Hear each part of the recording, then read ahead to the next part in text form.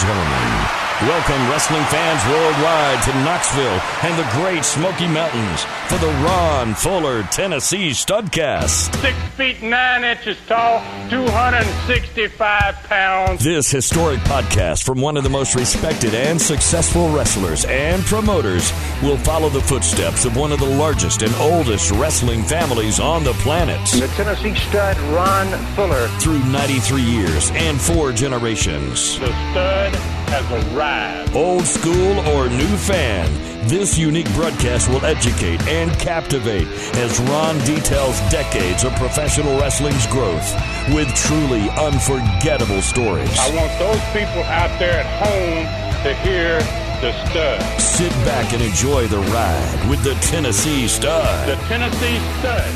You will learn that name. You will remember it. And now, the Stud is here. Please welcome the Tennessee Stud, Ron Fuller, and your host, Jeff Maldron.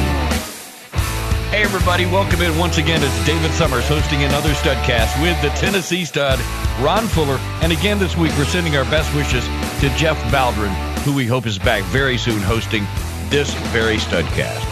You have found the only podcast on the planet which is documenting the real story of professional wrestling. Get ready for 100 years of rich wrestling history as told by the Stud. Now, please welcome the originator of the Studcast and the man who changed the podcasting world with the Super Studcast. We step back into the ring and back into time with the Tennessee Stud.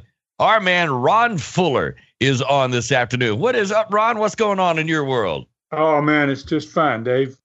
Everybody around here is doing well, and we're surviving the corona and staying healthy, and that's about the best we can hope for, I guess, in this time frame. And just happy to be on again, and got old Lightning saddled up, man, and I think we got a good one for him today. Dave, we're going to, one of these topics is, I think, it's going to be quite a shock to a lot of fans. Actually, it was a shock to me when I figured out this. And so we've got a good ride scheduled for everybody today and ready to go when you are. You never let us down, Ron. Where are we headed today? Let's get it. All right. We're going to open up today with the new Today's Training that we've done. This will be the second one. And this one, I think, is going to be something pretty different for fans. This week, we're going to be wrestlers. Last time we were owners. This time we're going to be wrestlers. We're going to be flying to St. Louis. We're going to lace up our boots, and we're going to do something that's never been done in any 9-hour period by any wrestler ever, before or since. And we're going to be the only person in the history of professional wrestling to work with 4 Hall of Famers in 9 hours. Wow. This sounds impossible. And believe me, having experienced it, it damn near was. It was not easy. So Southeastern in this program is going to be entering July 1976, and we're really gaining a lot of momentum at Southeastern. We're working our way in this summer to shatter the all-time Knoxville attendance records that have ever been set there. It's a beginning for Southeastern. It's not the end. We're going to continue to shatter records for years. We're going to cover who's coming and who's going during this time frame, as far as wrestlers are concerned. And we're going to talk about some of the angles that we're developing in the fall of 1976, about 3 months ahead of where we are. So we're going to close out with our learning tree, and today's questions are specifically about the NWA convention and how Sam Muchnick gained so much power in that organization without being a wrestler. I think that's a hell of a question right there in itself. So that's what we've got scheduled for today. All right. It sounds like another great ride today. So we're going to start with today's training. How about that? All right, cool. That sounds like the place to go. And I think we're going to try to start just about every one of our programs with this today's training segment, because it's not only educational, and this one is extremely educational, but much more than that, this one is darn right historic. So last week we were owners of a territory, and this week we're all going to be wrestlers, okay? And we're going to lace up our wrestling boots, and we're going to set an all-time record for any wrestler that ever lived in today's show. And I know that's saying a lot, So let's jump right in and let's see how it's done. So we're going to wrestle 4 Hall of Famers and 7 of the toughest wrestlers in the world at this time frame in one 9-hour period. Many people are going to question this. And right off the bat, I want to challenge any wrestler alive out there, any historian out there. If you hear this program today, find someone that can say that they've done this in a 9-hour period. So let's start today's training and by putting ourselves in my shoes. Put everybody out there in my shoes and making us all wrestlers. And the date we're going to accomplish this on is Saturday, September 1st, 1973. So let's begin by ending the night before, which was August 31st, 1973. I've just wrestled in Fort Lauderdale, Florida. I live in West Palm. And I've gotten a win over, guess who? Don Carson, oddly enough. So back in 73, I was contending with Don Carson. So from here, we're going to experience what the next 24 hours is going to be like for a professional wrestler, and me in particular. So going to arrive back home in West Palm about midnight, just after midnight. And at this point, I'm pretty tired, but it's too late to eat because I've got to be on a plane and get up in 4 hours to catch a plane to St. Louis, Missouri. Wow. So on Saturday morning, it's dark. About 4 in the morning, I get out of bed on Saturday, September 1st, 1973, and I'm going to wrestle on TV in St. Louis that afternoon. I don't know how many matches I'm going to have. I don't know how many shows they're going to do. I don't know who I'm going to wrestle. I know nothing, but I'm booked in St. Louis. So between 1973 and 1978, St. Louis was kind of home for me. I had wrestled 28 times at the famous Kiel Auditorium in St. Louis. And St. Louis at that time was the home of the National Wrestling Alliance and its president, Sam Muchnick, who we're oddly enough going to talk about later in today's show. So wrestling in that city puts us in a unique class. When you wrestle there, you have to be among the best in the world. Every card, it's not like a regular city runs matches. It's in the territory. It's one city, but it happens to be the city of the president of the NWA, and he gets to invite whoever he wants. And when you're invited there, you never say no. I can tell you that. It's an opportunity to make a name for yourself. That's where most world champions are going to develop, is in St. Louis. So our Delta plane takes off at 6:05 in the morning for Atlanta out of West Palm. And we're going to change planes in Atlanta. So I get into Atlanta at 7:30 in the morning. So I'm going to have breakfast there in the airport during my little layover. And I haven't had a meal since 5 o'clock the day before. So I haven't been eating very well. I'm doing a lot of traveling, and it's really hard to get everything done. I'm going to catch a TWA flight, Trans World Airline plane to St. Louis. It's going to leave at 10 a.m. Eastern Time, and it's going to arrive there at 10:30. And that's because we're going to change time zones. We're going to fly out of the Eastern Time zone, which we're leaving at 10 o'clock, and we're going to actually get to St. Louis at 10:30 in the morning. Sounds like it's a 30-minute flight, but it's an hour-and-a-half flight because we're flying into Central Time. So this TV taping is going to begin at noon. And limo picks me up about 45 minutes after I arrive at the St. Louis airport, and it takes me to the taping. This is a normal procedure. I used to fly in on Saturdays, do those TVs, and fly back out. Sometimes I would go in there on Friday and wrestle the house show, then work the TVs on Saturday and fly out. But in this week, there is no house show. So normally they tape 2 shows, 2 one-hour TVs every other week. And that was because that Kiel Auditorium was only run every other Friday night. Sam didn't like to run every Friday night. Every other Friday night's the way he wanted to run St. Louis. So he didn't have a need to make television every week. He made them every other week when his talent was there most of the time. This time, they were taping 3 shows, which is very unusual. Most of it, this is the first time that I've ever went there and they taped 3 shows. So this is just one of the 38 times that I wrestle on TV in St. Louis, which is a tremendous number of times over a 2-year period. It actually was over more like a 4-year period. Most of those matches and those televisions came within that 73-74 period. And when we arrived there, we're told that we're wrestling on all 3 TVs. That's not good news. I mean, So, which means that we're going to be there until about 3:30 or close to 4 o'clock in the afternoon. And that's going to cut it real close for me to even be able to catch the plane out of there.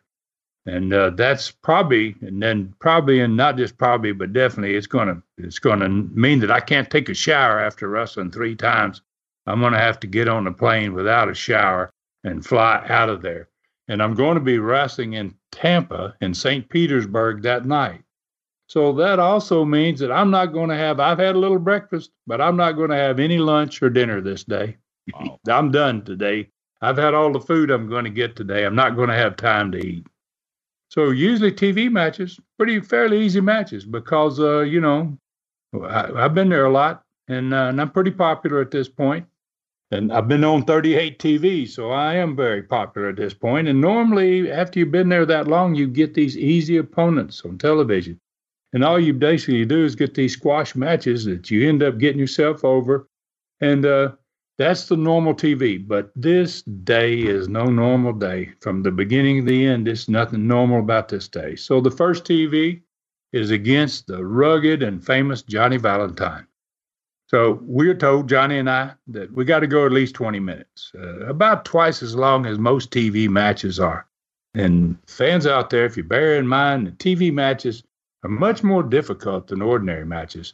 And part of that is because you got these blazing hot lights that you have to record grid video, and they hang right over the ring, usually just barely enough when you slam somebody, their feet don't get up there in the lights. So it's going to make you sweat twice as much as you normally would, and it's going to sap your strength. All television matches are going to do that. It's unusual to have one 20-minute television match. This day is going to be pretty freaky. So let's get back to Johnny Valentine. Most wrestlers just absolutely hated to work with Johnny Valentine.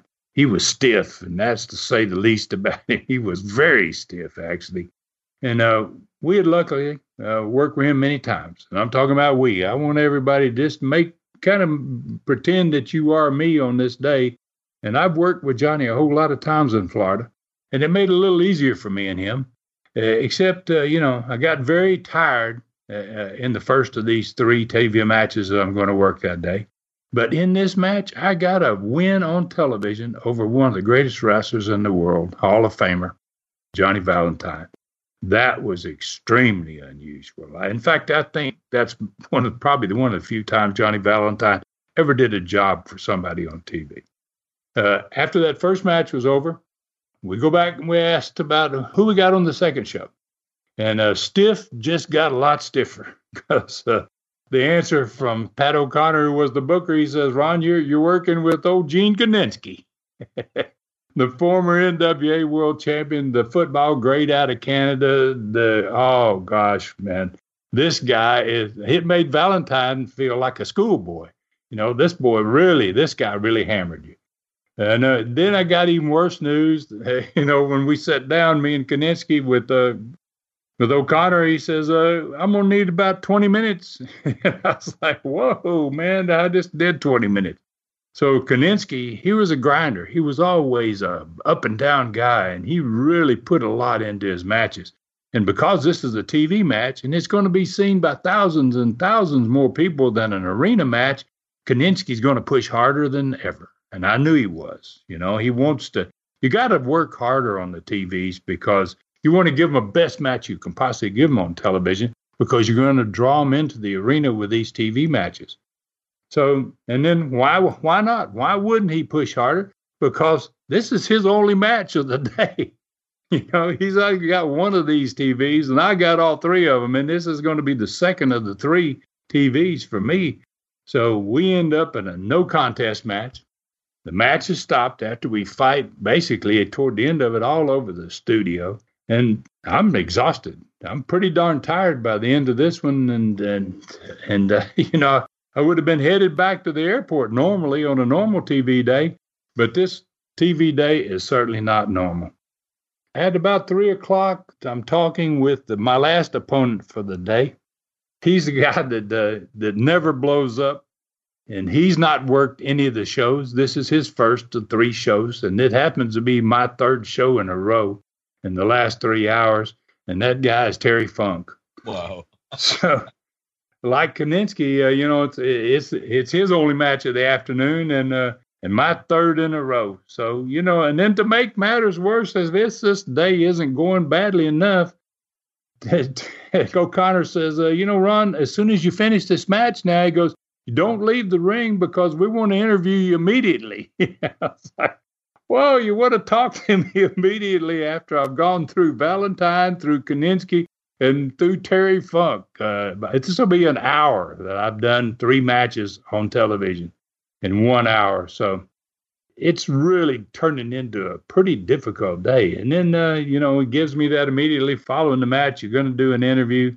And this match ends up pretty much like the last one with Kaninsky. We fight all over the studio. We both get disqualified. It's like, wow, you couldn't expend any more energy than what I was during the course of this afternoon. So after this match, we only get a 1-minute break before the interview starts. So during that 1-minute break, and now I'm so blown up, I need 5 minutes to just catch my breath. And I've only got 1 minute till the red light. And then bang, I'm looking at the camera, and all of a sudden there's that red light, which means it's time, Daddy, you got to go. And, I hadn't even caught my breath. I hadn't even come close to catching my breath, but it didn't make any difference. There's no time for it. So you got to roll. So the 2-minute interview starts. And about a minute in, I'm so exhausted that I start to feel I'm going to vomit. I'm going to get sick in the middle of the ring, in the middle of an interview. It's like, oh, no. I could tell that it was like, oh, gosh, I don't know if I'm going to make this. So I'm watching the clock run down the last 30 seconds, and I'm gasping for words and for breath. And I'm trying my best not to embarrass myself by throwing up on television right in the middle of an interview. I'd have been a joke for wrestling forever. The boys would have given me hell forever. It was an absolutely horrible experience, that interview. I thought it would never end. And as soon as that red light went off, I didn't say anything to the commentator. I dove out on the floor and ran upstairs toward the dressing room to get to the bathroom, but I didn't make it. I actually threw up on the stairs going up to the dressing room. It was kind of a fitting ending to one of the worst TV days of my life, to have to throw up after an interview. It was pretty darn dramatic day. That's pretty amazing. 3 matches in 3 hours. One of those is Terry Funk. Now that's not a good day, right? Oh no! I mean, guys don't experience that type of thing. I mean, it's hard enough to wrestle Terry in a regular match and not on television. But when you wrestle him after wrestling Johnny Valentine and Gene Kaninsky, it's just, people would say that's a joke. And I think what's going to happen is people are going to say this is not real, but it actually happened. And I can prove it. I have a registry of all the matches I ever had. And I was looking back. And the reason I wanted to do this today is I saw this afternoon, this 3 television matches. So, basically it's not over yet. My day isn't done. Like I said, I don't have time to take a shower. I just throw my sweaty gear in my bag and I run for the limo. And he takes me to the airport and I get out in a run and I run to past check-in. Thank God it's not like it was today where you got to go through all the searching. We're talking about 73 and you could pretty quickly get to an airplane. I just ran past the check-in station and right straight to the gate, showed him my ticket, and I was able to get on board. And that TWA flight leaving from there, going to Tampa, left the ground about 4:30 Central Time, which means it's 5:30 already in Tampa, where I'm going to land. So I'm scheduled to wrestle that night, St. Petersburg, Bayfront Coliseum at 8:30. I get into Tampa. Plane gets in about 8 o'clock. I get into a taxi. It takes me across the Howard Franklin Bridge in Tampa and to downtown St. Petersburg and to the Bayfront Coliseum. When I go in the door to the dressing room, the matches have already started. So I got to throw on my wet gear. And my challenge that night is I'm in an 8-man tag match. I got my brother as a partner. I got Paul Jones, not the old Paul Jones that we speak about sometimes from Atlanta, but the Paul Jones that was a big star in Florida and the Carolinas, and Paul Jones and Roberto Soto. And we're wrestling against Dusty Rhodes, Dick Slater, And the Florida Tag Team Champions at that point, the Samoans Reno Tafuli and T.O. Taylor. Wow. Two big, strong, tough guys. So there we are. We're lacing up our boots. If you're still with me, we're lacing up our boots, and we're putting on those wet soaked trunks from the televisions of the day. And we go out, and the team loses that match. And that's about what anybody would expect it after a day like this. So I get the opportunity to take a quick shower, and I go back to the airport. I catch the last flight of the day from Tampa back home to West Palm. It leaves at 11 o'clock. I finally arrive home at 1 o'clock in the morning, 21 hours after I left the house. I've not eaten since 8 o'clock the morning before. Not this morning, the morning before at 8 o'clock. I've had nothing to eat in 24 hours almost. I've flown more than 2,000 miles on 3 different planes. I've wrestled 4 Hall of Fame wrestlers in 9 hours. I beat one, and I wasn't pinned by any of the others. And I wrestled a total of 7 of the toughest wrestlers of all time in that 9 hours. So welcome to the life of a professional wrestler. No doubt. Wow. So before we end, Dave, I want to challenge any wrestler or any wrestling historian, a wrestler from any company and any time frame that can say that they wrestled 4 Hall of Fame wrestlers in 9 hours. I don't believe there's another wrestler that's ever accomplished that feat other than myself.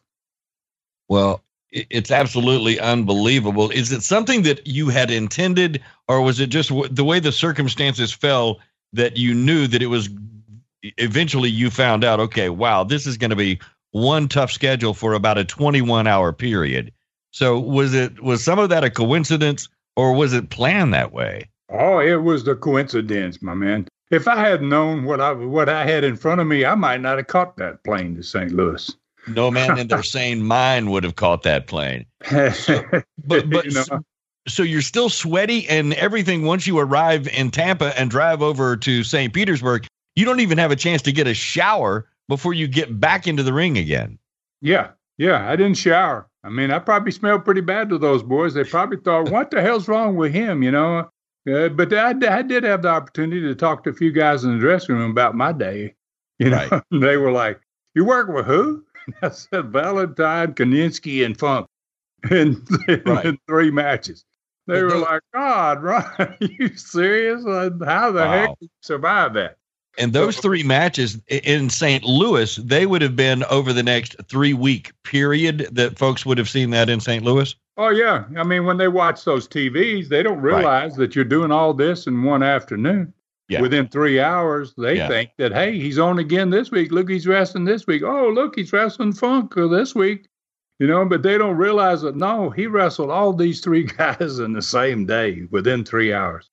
So, that gives it fans at home. You know, we're talking about educating our fans here with the Studcast about all different aspects of the sport. So this story is a real lesson, I think, about what it's like to be a wrestler, my golly. Some days were unbelievable, and this was one of those unbelievable days. Absolutely. It reminds me of Tony Stewart in NASCAR, who actually ran in the Indy 500 and then straight over to the Coca-Cola 600. So 1,100 miles in one day with a helicopter and an airplane flight in between. So anyway, that's just an amazing day. All right, so what's going on now? What's up next, Ron? Well, we're going to jump ahead to July 2nd, 1976. We're going to be having wrestling, and we're going to call it the first July Spectacular for Southeastern. And we'll talk about that card in Knoxville at Shohei Park Amphitheater on that night. And we'll discuss the results of this card later after we talk about the TV. But there's 3 main events on this card from July 2nd, 1976. The opening match is Randy Fargo, who's no relation at all to the famous Fargos, to Don or to Jackie Fargo. And Randy Fargo is going to be wrestling Don Lambert. And then there's a great babyface match on this card. Mike Stallings took on Butch Malone. The first main event is the much-anticipated Ron Wright showdown with the traitor Louis Tillett, and he's going to be managed by Don Carson from the match last week that we talked about last week.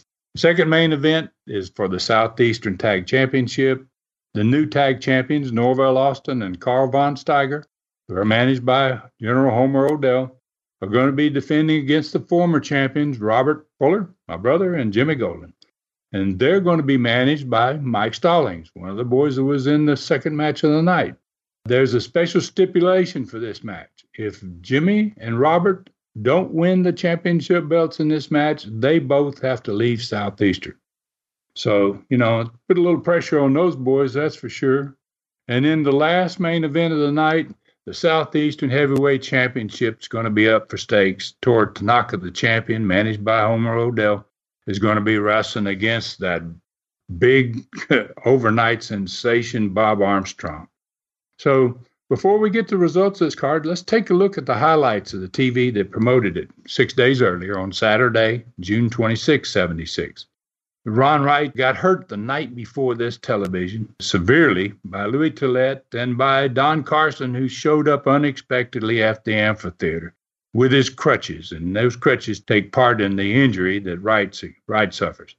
So the TV opens with a shot of the crowd from this Friday night that I'm talking about, flowing out of the amphitheater 2 matches before the end of the night, because Ron Wright had been injured, and the ambulance arrived, and the siren blaring, and the fans just left the amphitheater. Thousands of them actually went outside to see Wright get carried out and put in the ambulance. And he's sent to the hospital. He's going to get some stitches. He's going to have x-rays. And Ron Wright is on this opening of the program, and he's sitting next to Les. They get a good, nice close-up of him. You can see clearly the 15 stitches above his black eye. I mean, it's kind of takes you back to January when the Superstars got a hold of him. There he is again, above the big black eye and 15 stitches in it. So Les apologized to Ron, about what had happened to him the night before. He said, Ron, you have anything to say about this? And Ron was really humble about it. And he explained how stupid he had been to let Louis Tillett, who was newly arrived from Canada, fool him into thinking he was a new friend of his. And then he continued on about how now everybody knew that Don Carson was behind probably a plot to set him up, and it was time for him to get even with both of them. The standing room only crowd, which was happening at every television at this point, standing room crowd, they just applauded him. I mean, they loved Ron Wright. Les thanked Ron for joining him, and he announced that fans could stay tuned for the personality profile later in the show, because Ron was going to be back on, and they were going to show a longer video that had a lot more stuff in it about what had happened to him. So it was the first TV in July. And July was a television rating month. So we're into one of those rating periods where I want to pump these TVs big time. So Les finished with Ron, and he left. And then Les quickly announced that the Southeastern Television champion, Tor Tanaka, was going to be defending his title on the show today. And, after Ron Wright teasing him with Wright's going to be on the profile showing the entire match, and Tanaka's going to be on later for defending the TV title, I don't think anybody sitting at home turned their TV channel. Right, I believe they're pretty much going to follow this show. Yeah. So he then threw it to the ring. There was Rick Connors in the ring and the announcer Phil Rainey, and it was the first live match of the show. And Connors got announced before his opponent entered the studio. And when that opponent did arrive, the crowd erupted, man, in boos. Louis Tillett appeared, followed by Don Carson on crutches. And both those guys had smiles on their faces. Camera got their close-up. They were smiling like Cheshire cats, man. They had gotten to Ron Wright. Don Carson had gotten some of his revenge. And old Louis, who was a perceived babyface, he showed up as a babyface anyway. He'd been greeted by some cheers in his first 3 weeks, but there'd be no more cheers for Louis Tillett. He's definitely not going to ever get a cheer again. So it didn't take long for Louis, who was a pretty darn tough customer, to show his skills and his ability to dominate most wrestlers. And during the little short match that he had before he took care of Connors, Don Carson couldn't help but try to steal the show. He was getting in front of the cameras, and he was he was smiling and he was brushing back that long bleached blonde hair, and and he was standing on one crutch. He had gotten rid of one of his crutches by this point. He was where he could walk on one crutch rather than two, and he was just trying to get his face in the picture. That was Don's typical deal. The studio crowd, they never quit booing. After Tillett entered the studio, after he won the match, after him and Carson went to the set, that crowd never stopped booing. I mean, Carson had so much heat, and now Tillett did too. When they finished the match, they went to the set with Les. They started asking about, why don't you pull up that deal that you showed a little bit of earlier and show these people what we did to him. We want to be here. And, so Les got upset. And he wasn't scheduled. They weren't supposed to be there. And he fired back that he wasn't going to give Carson or Tillett the pleasure of describing the horrible events of the night before, by gosh. And he then reminded them that they weren't even scheduled to be on the set. And they kept talking, and he just said, okay, we're going to commercial break. And they just kept screaming, wait, we ain't through. And they just off the air they went. He threw them off the air, basically, which was a good thing. I really liked the way Les handled TV. He had that way of, he knew what fans wanted, and he gave them a little bone right there. So this show had a real long interview segment with Homer Odell and his champions. And I say his champions, he now has the hardware. Professor Tanaka is with him. He's wearing his Southeastern belt, and he's carrying his big old huge television championship trophy that he's going to be defending later in the show. And out comes Norvell Austin and Carl Von Steiger wearing their new Southeastern Tag Championship belts. Like I said, they owned all the hardware at this point now, and they were having a big, rousing celebration because, as Homer put it, it was long overdue. He and his men had finally attained their goal.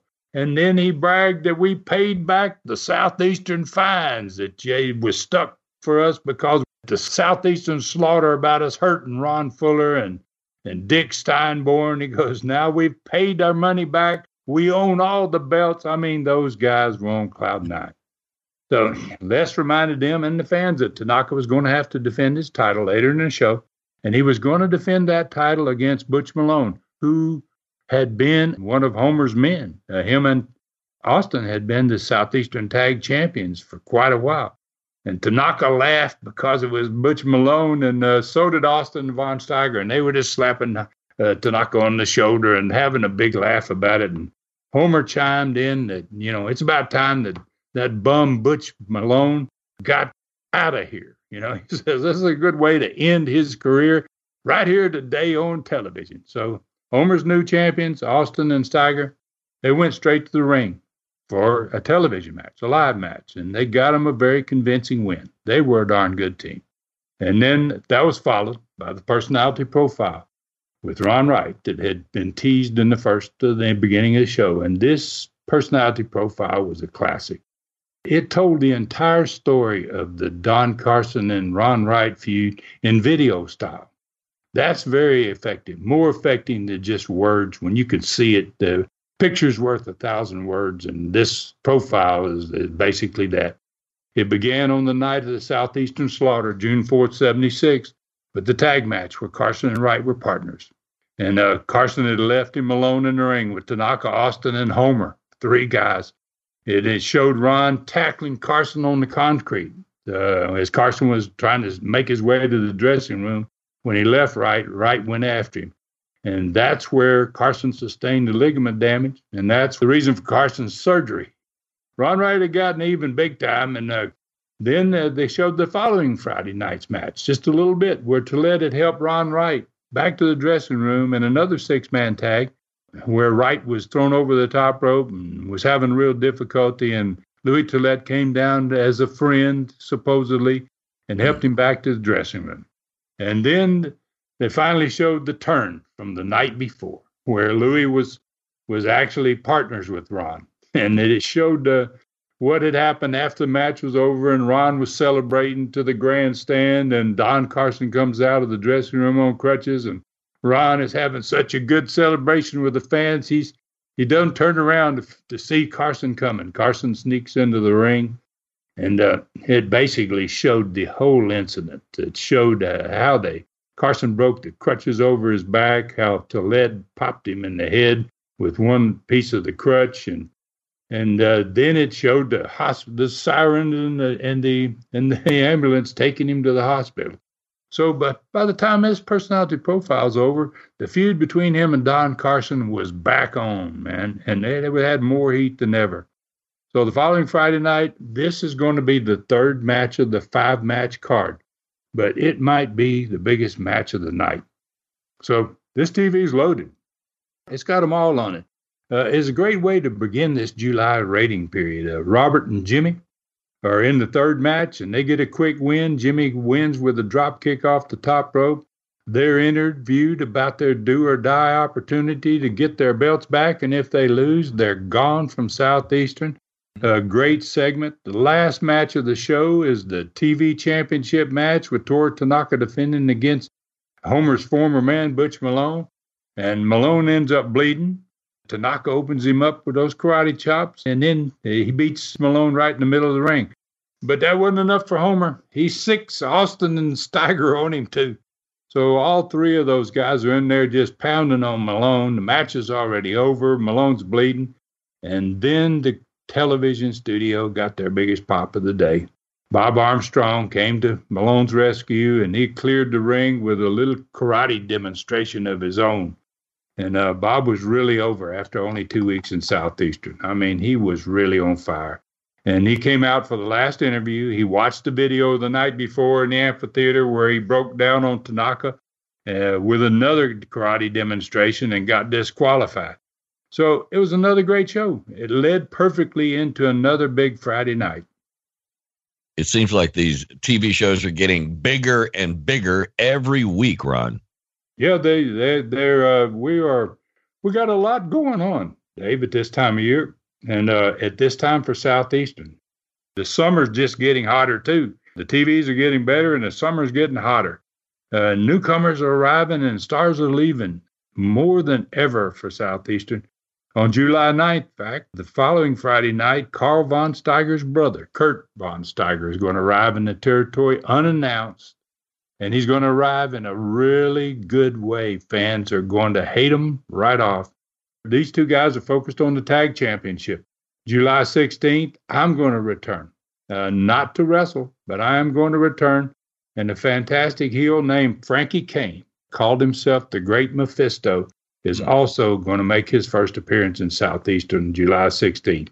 Following Friday night, July 23rd, either Robert or Don Carson is going to be leaving Southeastern. Lose or leave town. One of them's going to be gone. July the 30th, Dick Steinborn going to return to Southeastern. And he's going to come back as a masked babyface called the Gladiator. He's returning from that big injury from the Southeastern slaughter of June the 4th. And he's going to come back getting revenge on the guy that put him in the hospital, that sent him off on vacation with a big bad injury, Norvell Austin. So in early November, to add to all this stuff that's going on, Terry Funk is going to be coming to Southeastern to defend the NWA World Championship. And there's going to be an angle that's going to start in the summer, pretty soon, quickly in this time frame, that's going to run for almost 3 months, all the way up to the match. So there's plenty of angles happening. There's a lot of tremendous talent in that Southeastern area at this time. And that combination is always going to lead to attendance records. And they're about to be shattered, all of them, as Southeastern explodes on the wrestling world summer of 1976. All right, let's stop you right there because I think we're at a great spot for a break. More coming up. This Studcast will continue in a moment right here. Super Studcast number 30 has probably more laughs than any Super Studcast. Cactus Jack is the Mick Foley character, focused in on his old school time frame, where he worked for Continental Wrestling, Memphis Wrestling, and World Class Wrestling in Dallas, Texas at tnstud.com or patreon.com/Studcast. Ron's brother, Robert Fuller, Colonel Parker of WCW, and Tennessee Lee in WWE, was best friends with Mick Foley, and they still are best friends today. If you like wrestling stories, Ladies, this is a great one. Cactus Jack was a member of Robert's Stud Stable in the late 1980s. So much history and hilarity in this tremendous Super Studcast at tnstud.com or patreon.com/studcast. Only $2.99 for 3 hours. Saddle up for everything from the early days to Hell in the Cell. We are back, and the Studcast continues. The history of wrestling is told by the Tennessee stud, Ron Fuller. Where are we headed now, Ron? Well, we're going to talk about the results of that card, July 2nd, that we talked about earlier in the program. First match was newcomer Randy Fargo, and he got his first win ever for Southeastern over Don Lambrick in the first match. Mike Stallings and Butch Malone had a great babyface match, and Stallings won the match with a sleeper hold. And after winning the match, it's a babyface match. After he put Malone to sleep, he woke him up, as all decent guys that use a sleeper did. And he got Malone up on his feet. They shook hands to a rousing applause from the crowd. And that match was Butch Malone's last Southeastern match. He'd been there for about 7 months, and Butch Malone that was it. He will never come back and wrestle for Southeastern again. But he was a young star when he came there. He had developed quite a bit, and he went on to be a bigger star. Next match set the tone for the evening, by golly. Everybody was waiting for it. The Ron Wright versus Louis Tillett match with Louis managed by Don Carson. And the fact that this wasn't the main event was a tribute to Southeastern having added so much great talent over the last year. This would have been the main event match when I came there in 1974. And now it's the third of 5 matches. So, it just tells fans where this company's headed at this point. So Carson and Tillett, they came to the ring first. Carson was now available at this point to walk on one crutch. He can do one crutch rather than 2. And they got a huge, loud, and boisterous reception, obviously, from the crowd. They got tremendously booed. And it might have been overshadowed when Ron Wright came down to the ring with the cheers from the crowd because he brought his brother Don with him. And so it was supposed to be Carson as a manager of Tillett against Ron Wright. And he's no dummy. He's already got those 2 guys beat the hell out of him the week before. So he brings his brother with him. So Tillett and Carson, they take the microphone away from the announcer, and Carson gets on there. And Don Carson, Dave, he could get it done. And he started protesting Don Wright even being there. He claimed that boy right there has no license by the Tennessee Athletic Commission to manage a wrestler. And then he got his wallet out and he took out his license and he said, look here, he said, come here, Rick. Phil Rainey, who was the announcer, he had Phil come over and he says, tell the people what this license says I'm qualified to do. And Phil says, well, ladies and gentlemen, this says that Don Carson does have a license to be a manager.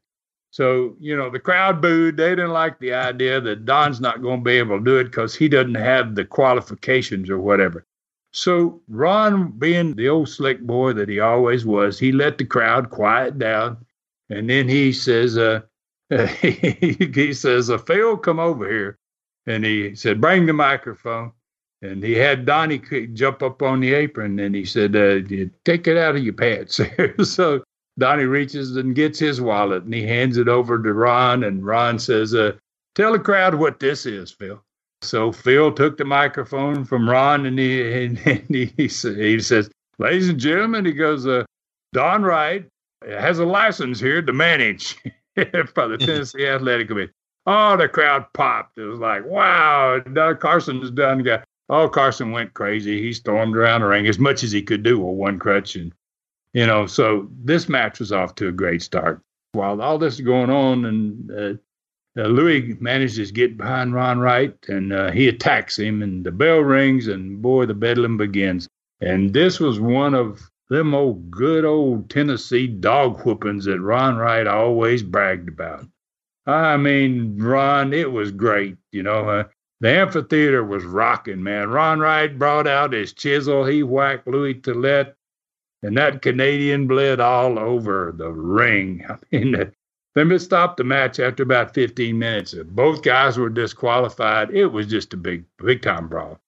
probably another 15 minutes before the crowd quieted down after they left the arena.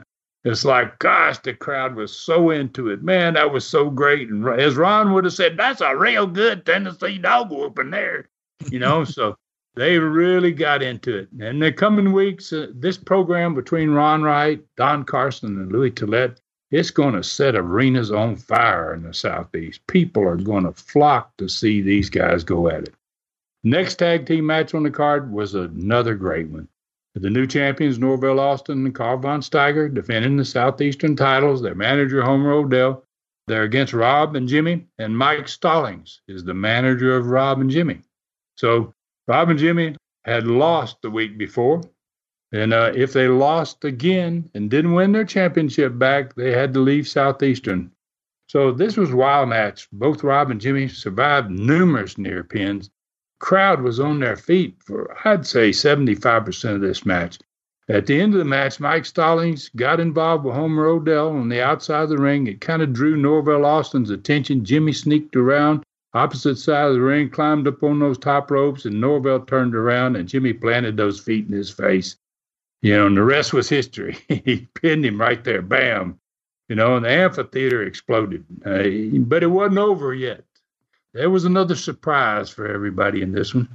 Suddenly, out of nowhere, Rob and Jimmy and Stallings, they're celebrating, and the other guys are kind of upset, the guys that have lost. But suddenly there's a guy that comes out of the dressing room. It's Carl Von Steiger's brother, Kurt. I mean, these guys look like twins. And he pins out of nowhere, and he nails Stallings from behind. And the other three guys jump on Rob and Jimmy, and he gets involved too. It was a tremendous ending to that match. Fans were shocked. They were like, who is this other German? What the heck is this all about? And no one had any idea there were two Von Steigers. We never said he had a brother, and now he's got a brother that's just come from out of nowhere. It's going to become a part of Southeastern. And with Stallings down, the four of them got on Rob and Jimmy, and, they left them laying. Then they went to the dressing room. And this angle that started that night is going to be like the Ron Wright angle. It's going to take off. I mean, fans are going to really get into it.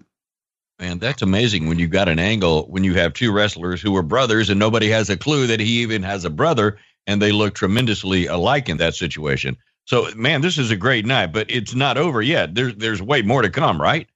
Yeah, there's another match. Yeah, and it's the main event. It's the last of the three main events, and that's Tanaka and Armstrong for the Southeastern title. This is a great match, too. For the first time since Tanaka's arrival in Southeastern, he's going to bleed. I don't think people thought that anybody could make Tanaka bleed. And Armstrong did. Armstrong went crazy on him. And when he did, he got disqualified. And he just got worse. Once he got disqualified, he just went crazy, sure enough, on Tanaka. And babyfaces had to go down. Nobody could pull him off. Homer wasn't going to get in there. He was staying away from Armstrong. Heck no, I'm not going to go get him. And his boys came and tried, and Armstrong knocked them off. He went back to Tanaka and back to Tanaka. And so finally, babyfaces went down. And I, for the first time since I'd got hurt on June the 4th, I went down. I had to actually get hold of Bob with the other guys and drag him out of the ring. He was delirious. Wow. So, these fans, they had a good night. That really was a huge night, Ron. I wish we could keep going. It is time to get that cold drink. Let's get freshened up and have a seat under that learning tree. And what are we talking about today, Ron?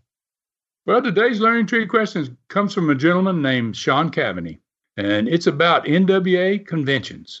He wants to know how were they conducted, what topics were discussed, how decisions were implemented, and why such trust was given to Sam Muchnick, a non-wrestler, as president. A group of great questions, and fans always have a curiosity about the National Wrestling Alliance and the meetings and how all that business was handled. So I'm going to open the door to that for fans today. Let's begin, Mr. Cavaney, with your first question. How were NWA conventions conducted? They were usually about 3 days in length, and most all of the members and many of the wrestlers around the country came to the convention as well. And they all came to conventions in one hotel, same hotel. And they all arrived there most of the time a day early. I used to go a day early, and everybody else went a day early. Some guys went 3 days early because it's Las Vegas. Why not? So the meeting opens every morning at 9 o'clock, all the 3 days that it goes. It's a 3-day meeting, and it closed at different times every day, depending on how many issues were being discussed and what was going on. The rooms where you met were actual meeting rooms, and very large ones. Across the front of the room, they usually had one table there, and always sitting at the table was the president, the vice president, and the secretary, 3 people at that table. The president, which was Sam Muchnick, most of this time, he had a gavel, just like they do in Congress or a lot of other places where meetings are going on. And he pounded the meetings to order, and he pounded sometimes to try to get the meeting back to order quite a bit, too. So various subjects were all obviously discussed, and the president had the power to recognize members, and he was responsible basically for controlling discussion. Most discussions were calm, and the meetings were very organized. But in one particular year, the year that Antonio Inoki's Japan company tried to get membership, along with the currently recognized NWA Japan company owned by Baba, there was a major conflict that year. Lots of gaveling that year by President Muchnick, animosity in the room constantly, and a totally different environment than normal meetings. In all my years in the NWA, this was the biggest conflict I can remember, and the most animosity in that meeting that I can ever remember in an NWA meeting. Mr. Cavney asked about the topics discussed. The topics were as diverse as the membership itself. And the membership came from all over the world. Anything from the language used by the members. One year, that's based upon San Francisco promoter Rorshire's outburst of profanity, which he was famous for, or it could be, discussing the finances of the NWA, or maybe discussing examples of what companies were doing to technologically improve their televisions. And I seemed to always be a part of that. Every time they did those every year, they would ask me to come up and, because we had done a pretty decent job of putting together a great program at Southeastern, and it was recognized by the NWA as the best. And I had the opportunity. That's when I was get to do my thing sometimes, and practically every year. So you never knew what to expect when you arrived and what was going to happen at an NWA convention. You ask about decisions. Mr. Cavney did. Decisions were made. And all discussions were controlled by the president, as I said earlier. But every member was allowed the time to give their opinion before there were votes. If you were going to vote on something, everybody got a chance to say what they felt about it in front of everybody else. Simple issues were normally decided by a voice vote. If it wasn't a big contagious matter, they'd say, who says how many yays, how many nays? Pretty simple. But in the case of, say, the Japan controversy, there was handwritten votes, but you didn't put your company's name on it. Nobody said yay nor nay. You never knew how anybody voted. That was a great idea because there would have been real problems if it hadn't been done that day. The intention of these meetings was never to create problems among the members.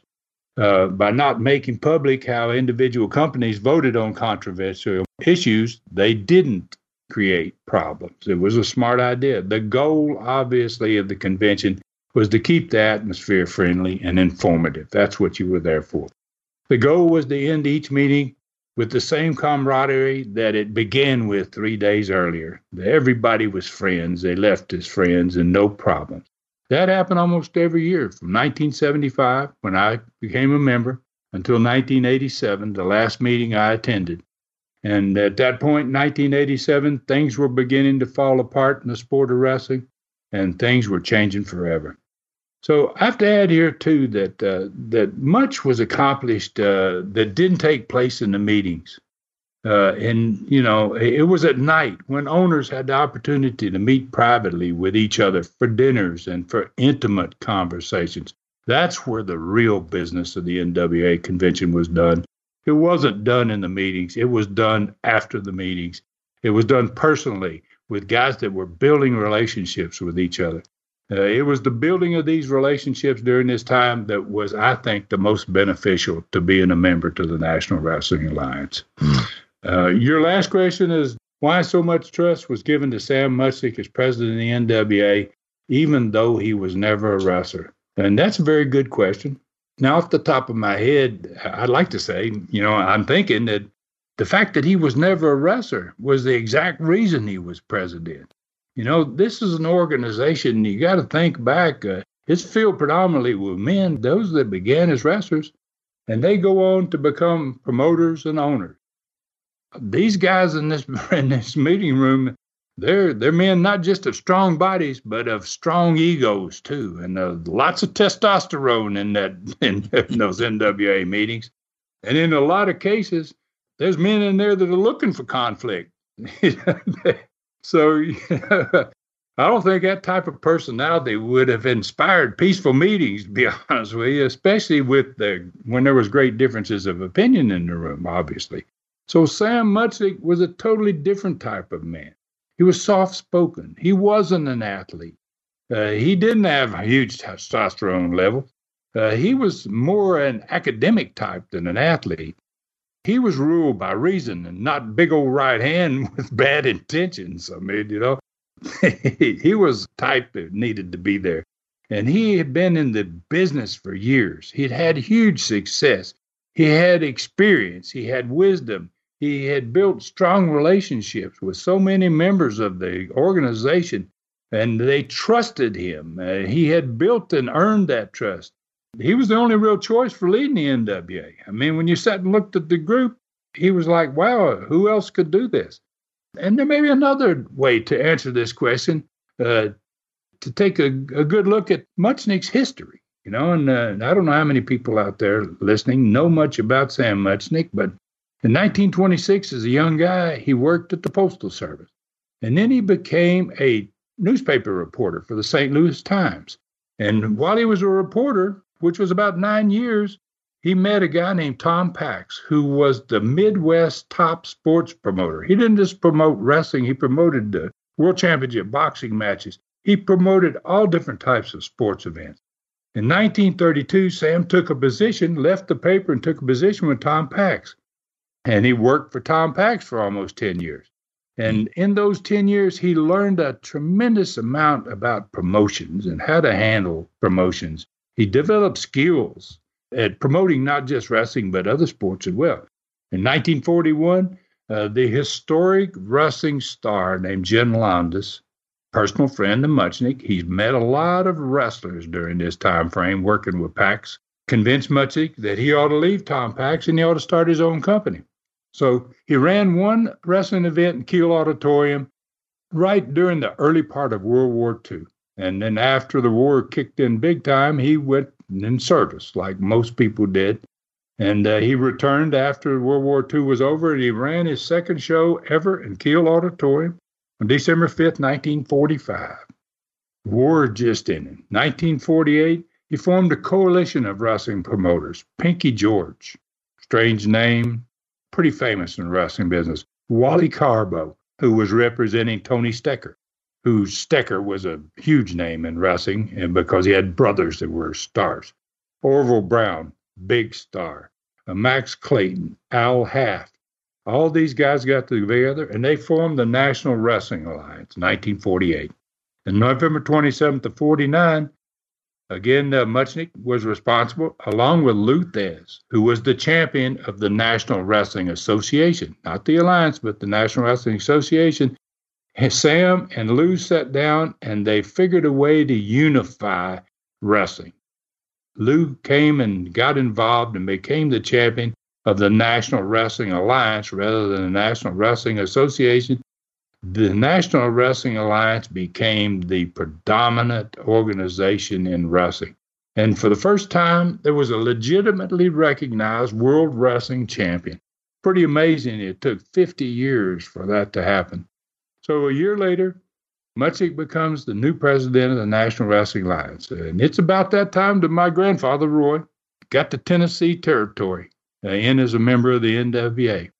And Muchnick maintained his position for many, many years. He was elected unanimously for 9 straight years. And then he was voted out in 1960, but was only out for 3 years, got voted back in 63. He was the president from 63 until 75.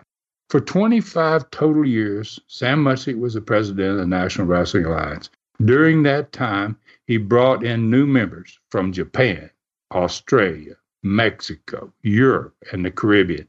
And he made it a truly worldwide organization. It had been it was truly a national American association, became a worldwide association, still called the National Wrestling Alliance. He was recognized for having done for wrestling what Pete Rozelle did for the National Football League. I mean, and Pete Rozelle took the National Football League and made a monster out of it. And a lot of people look back at what Sam did and say he was the Pete Rozelle of wrestling. So, Mr. Cavani, I want to thank you for your questions today, and I hope I've answered them for you. I was honored to be elected vice president of the NWA in 1985. And in my humble opinion, Sam Muchnick was born to be the president of the National Wrestling Alliance. Well, there you go. Another great show again today, Ron. To become friends with Ron Fuller, the Tennessee Stud, simply like the Ron Fuller, the Tennessee Stud page and become friends with an icon, a legend. On Twitter, find him at Ron Fuller Welch. Super Studcast number 30 with Mick Foley, Cactus Jack, Dude Love, Mankind, whatever name you know him by. It's going to be a tremendous show. This is going to be a big one and a huge response. And what a great guy. This has been a lot of fun, Ron. Yeah, it really has. And I like to tell the fans this. Rob and I did this show, and as soon as this show was over, we couldn't quit laughing. We probably laughed for 30 minutes. I mean, it was like, wow, that was such fun. And then it turned out I spoke the next day to Cactus Jack, and he was like, oh, Ron, man, I don't know when I've had this much fun. So, for fans that are into Super Studcast, this is a really great one. This is part 1, and part 2 is going to be coming out very quickly. Actually, a week after this program is over. It's a really good one. I recommend it. I highly recommend it. So does Rob. Rob says, gosh, Ron, we could have done 6 hours of that. And we could have, but I think we would have laughed ourselves out of sensibility if we had. No doubt about it. All right, so where are you headed next week? What's up for next week, Ron? Okay, we're going to be riding further into July of 1976. We got tremendous new talent arriving. I spoke of it a little bit today, and coming in every week now at this point in 76. We're going to take a peek into Southeastern's future with the upcoming NWA World Champion Terry Funk, who's going to arrive in November. We're also going to have a new Today's Training segment, and I'd like to thank all those fans that responded to my request for input on that new segment. Every comment I got was positive, and I thank you very much for your comments, and I hope you enjoyed this one. Next week's Learning Tree is about controlling my wrestlers concerning kayfabe. And gosh almighty, that's a great topic right there. I really look forward to that one. And I want to thank all my fans out there worldwide for their loyal support and their great listenership. Numbers are just amazing of the people that listen to me worldwide. And I want everybody to take care of yourselves and other people as well. And may God bless us all. Great job. This is David Summers thanking you for joining us today and reminding you Ron Fuller Studcast is a production of the Arcadian Vanguard Podcast Network. Ride with us again next week.